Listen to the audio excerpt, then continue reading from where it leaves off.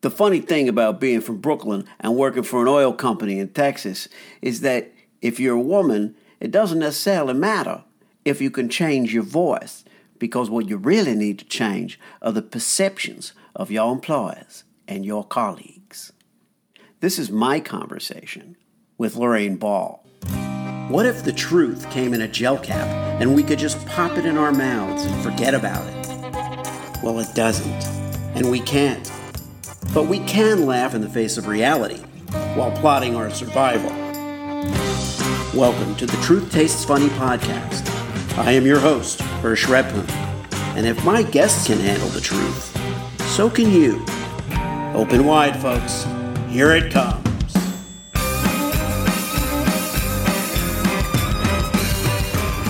All right, everybody. What I want to do today is talk a little bit about faith in marketing, believing in our brands and ourselves, and can we really successfully sell them to the world? Because there's so much about the world that we don't trust anymore. There's so much we don't believe.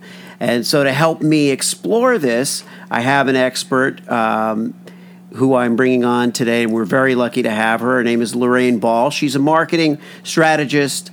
She's a marketing educator. She hosts the More Than a Few Words podcast, which I've really enjoyed.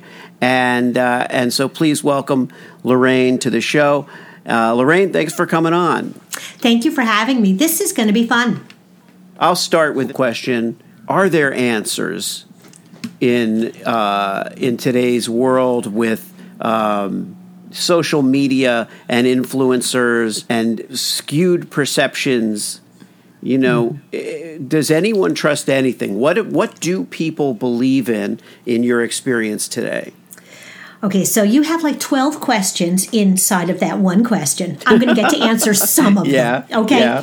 So the first thing is... I'll take your first 6 questions. I'll take your first 6 questions, and we'll see how much time we have. But I think the first thing is that what people have become suspicious of is the overly polished, overly perfect. What people seem to be responding to more and more is the more authentic, the more genuine.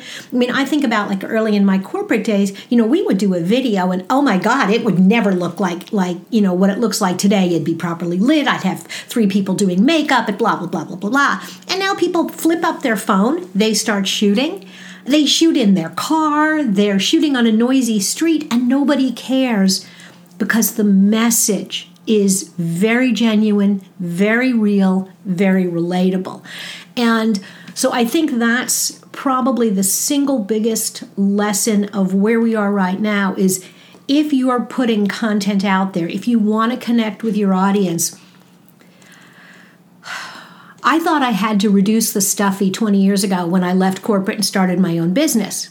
I got to dial the stuffy way down even more now to continue to be relevant for audiences because they just want to see who you really are. And so that's the first thing. You also said something about influencers, and I'm going to quote a friend of mine, Jason Falls, who's got a great book on this subject called Influence Marketing. And I think his point, and I totally agree with him, is what companies get wrong is they think it's influencer marketing with the R. They think it's about the celebrity or the person. It's not. It is about the action. It is about what you want people to do. What do you want to influence them to do? And when you look at it from a business perspective, from a marketing perspective, what is it that I want from this prospective customer? Who are they? Where are they? What can I say that will influence them? Who are they going to listen to? And sometimes it might be a celebrity, but sometimes it might have nothing to do with social media. Maybe you want to sell a new training program to be used in after-school programs approved by PTAs. Well, the influencer may be the mom who's the head of the PTA. It may be the teacher who is the representative to this community. And so how do you get to that influencer? That very real, very genuine, very authentic person who has influence within your market. Which leads me to the one thing that hasn't changed since before I was born when it comes to marketing. The tools have changed. Everybody's got new whiz-bang gizmos, there are new platforms, there's all this new stuff. But at the end of the day, it all boils down to who is your customer, what do they want, what keeps them up at night, what can you do for them, and what makes you uniquely qualified to do that. And that's been true as long as I've been doing marketing and probably long before that. And I think it's always going to be true. And when you keep that in mind, what you create is authentic. It is genuine. It is very approachable, and it breaks through. That's a great answer. Great answers. Speaking of the things that haven't changed, tell me a little bit about where you came from, what your life was like that kind of led you to, into this field, into marketing. People end up doing things in business for all kinds of reasons. Rarely is it somebody wakes up at 7 years old says, I want to be in marketing. I think I could do a really good job in that field. What are your earliest kind of memories of how this all began? So, you're right. I did not wake up at 7 years old and go, Mommy, I'm going to be a marketer. Yeah, no. Actually, I like to think of myself that I have reinvented myself about every 20 or so years. And so for the first 20, I was going to be a teacher. I came from a family of teachers and social workers, and I liked kids, and I have a degree in elementary education.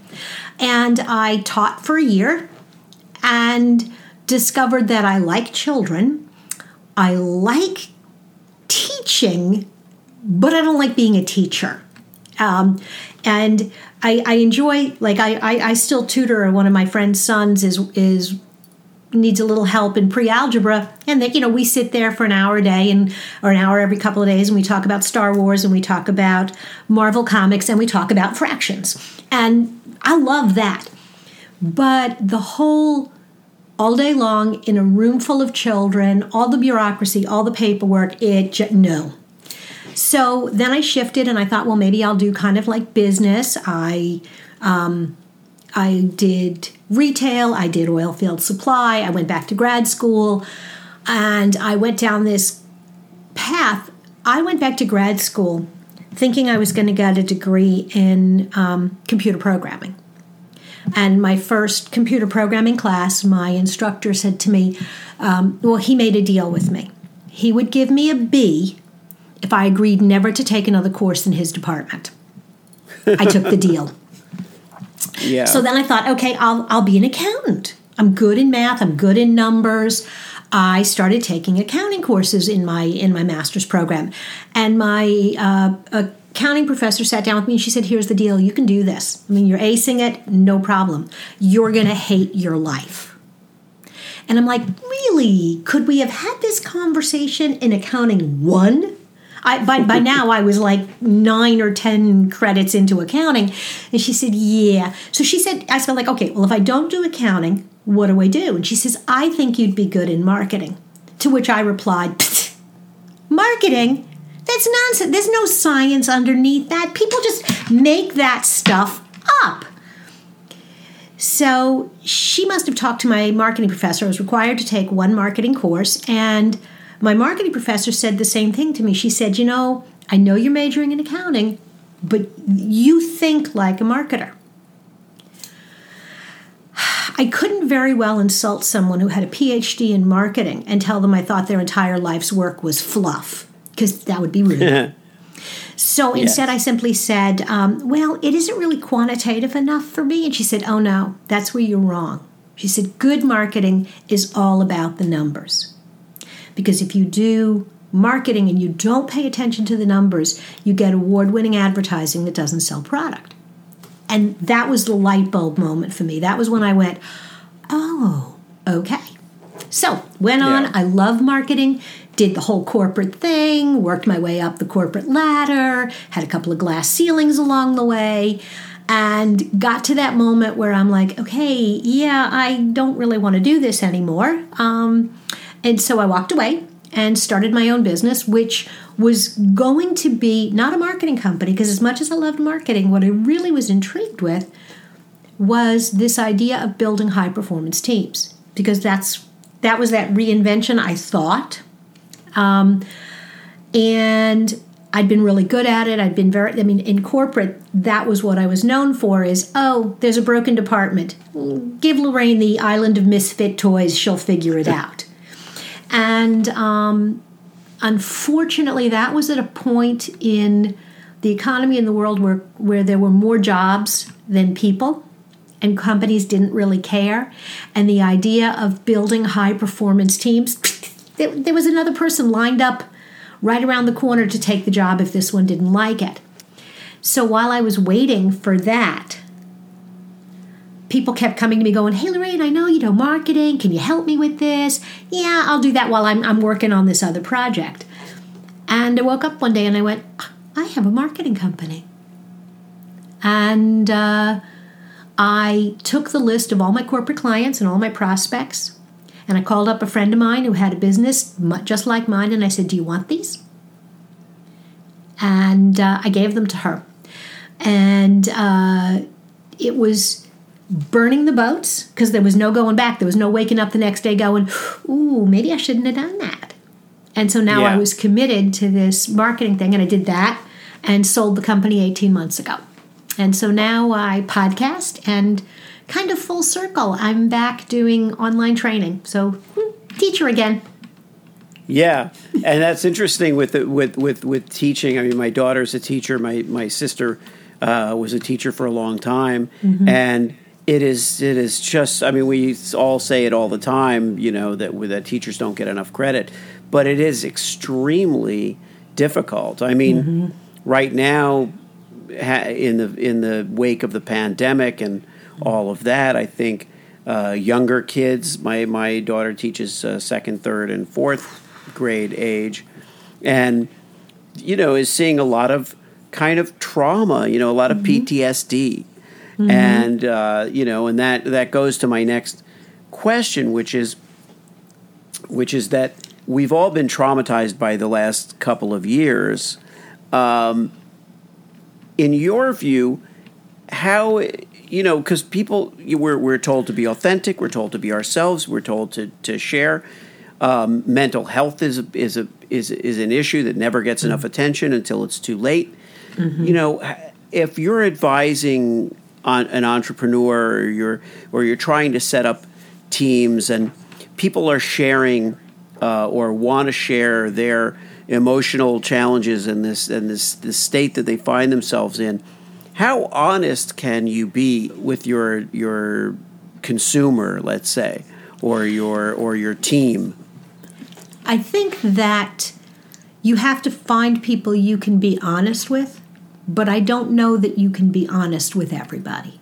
In other words, I think that there's a difference between authenticity and running around naked. Okay? Authentic. Okay, if you ask me a question about X, Y, or Z, I'm going to give you a direct answer. But that does not mean that I have to tell you everything else that's going on in my life that may be indirectly connected. I think that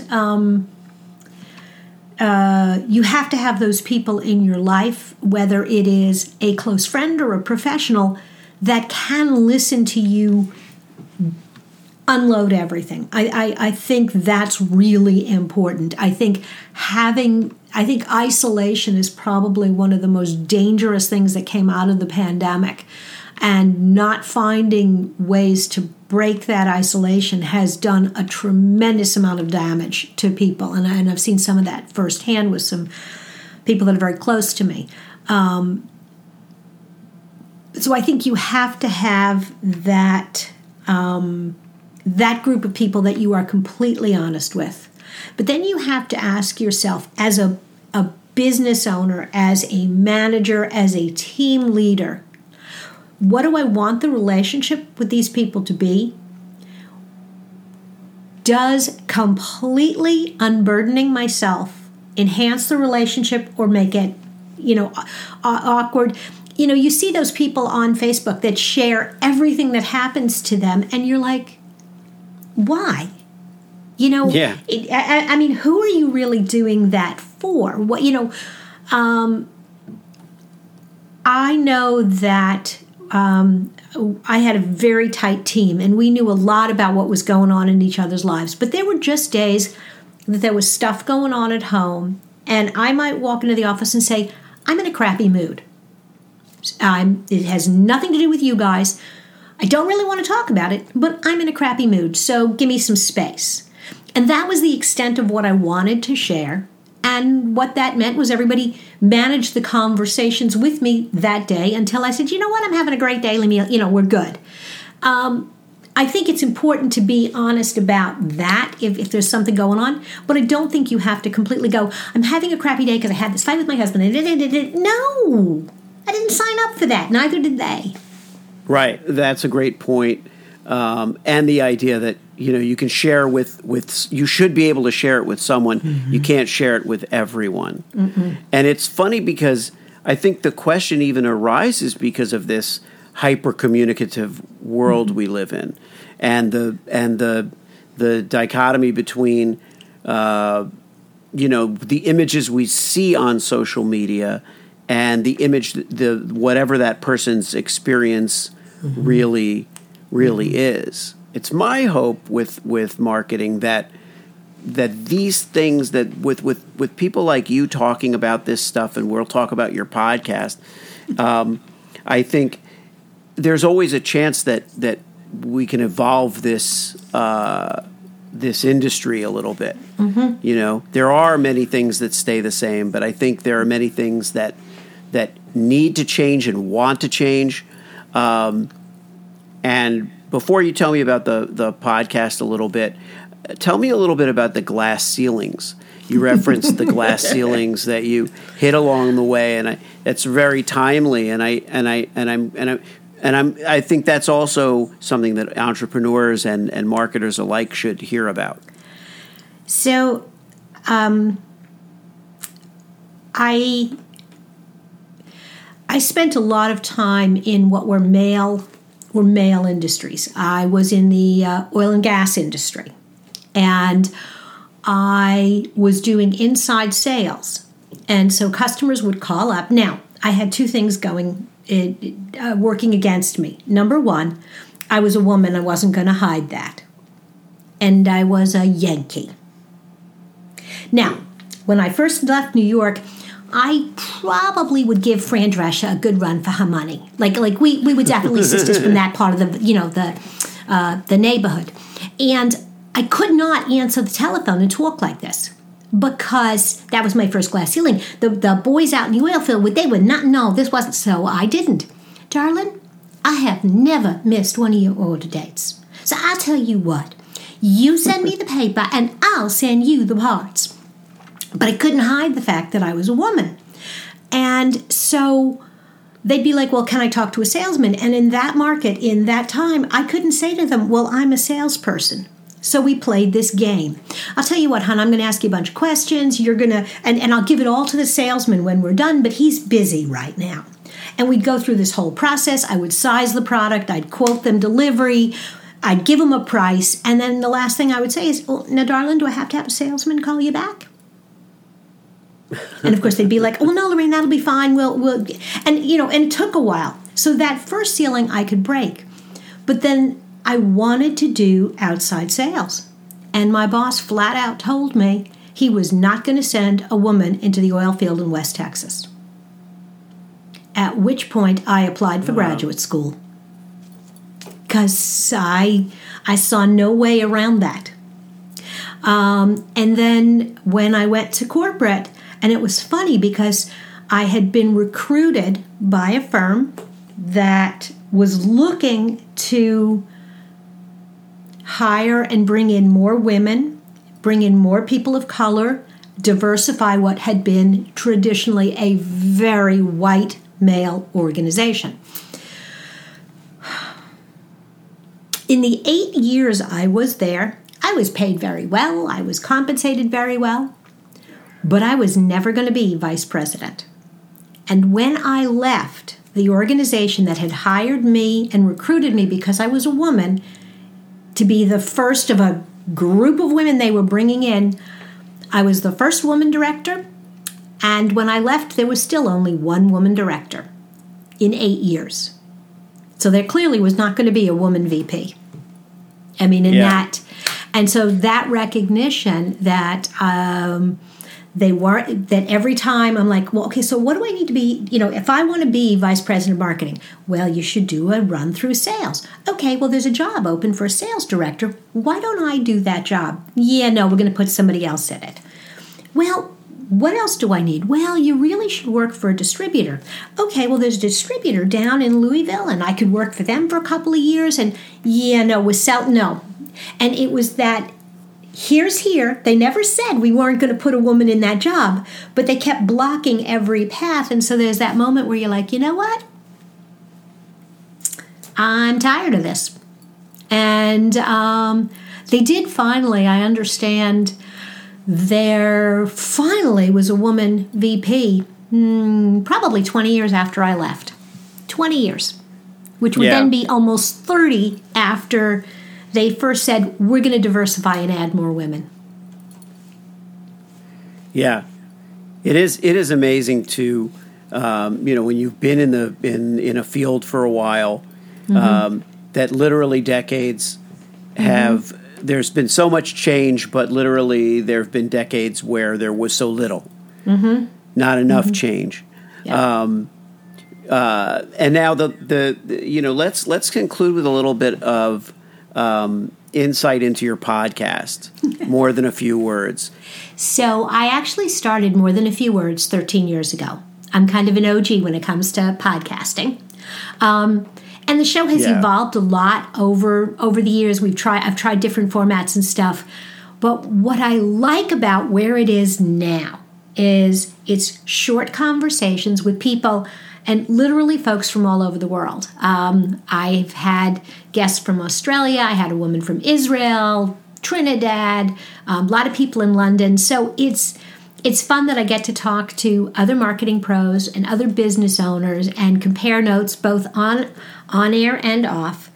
And then the other thing is that I'm actually racking up this really nice network of friends.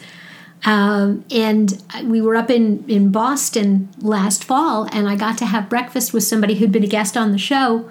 We'd never met in person, but we'd had such a good time. And so that's kind of like part of my mission now is I'm meeting all these great people. I want to, when I'm in a city, go, okay, who do I know here? And will they have coffee with me? I had a previous podcast, and I had a lot of people on that I already knew.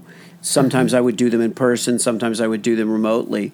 But now I find it's really interesting. I'm talking to more people that I don't know outside of the interview, and it's fascinating to see where some of these things go.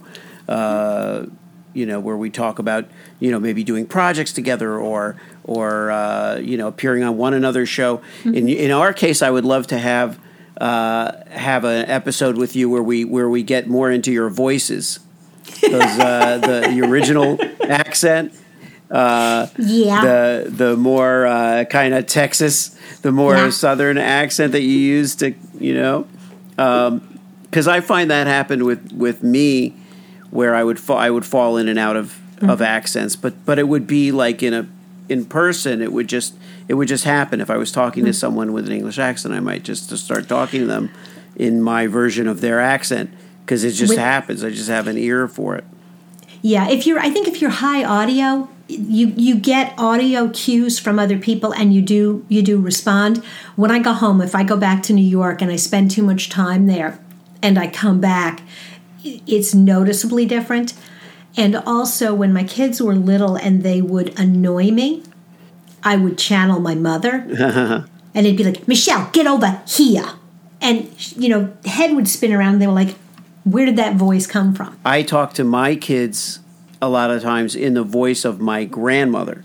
My grandmother was from New York, And I'll do it sometimes, I think, because as a parent, you sometimes feel awkward talking to your kids about their lives. Like if you have teenagers, they're not interested in what you think about their life, and they don't really want to. So sometimes with my 14-year-old, I'll be like, "So how was school today?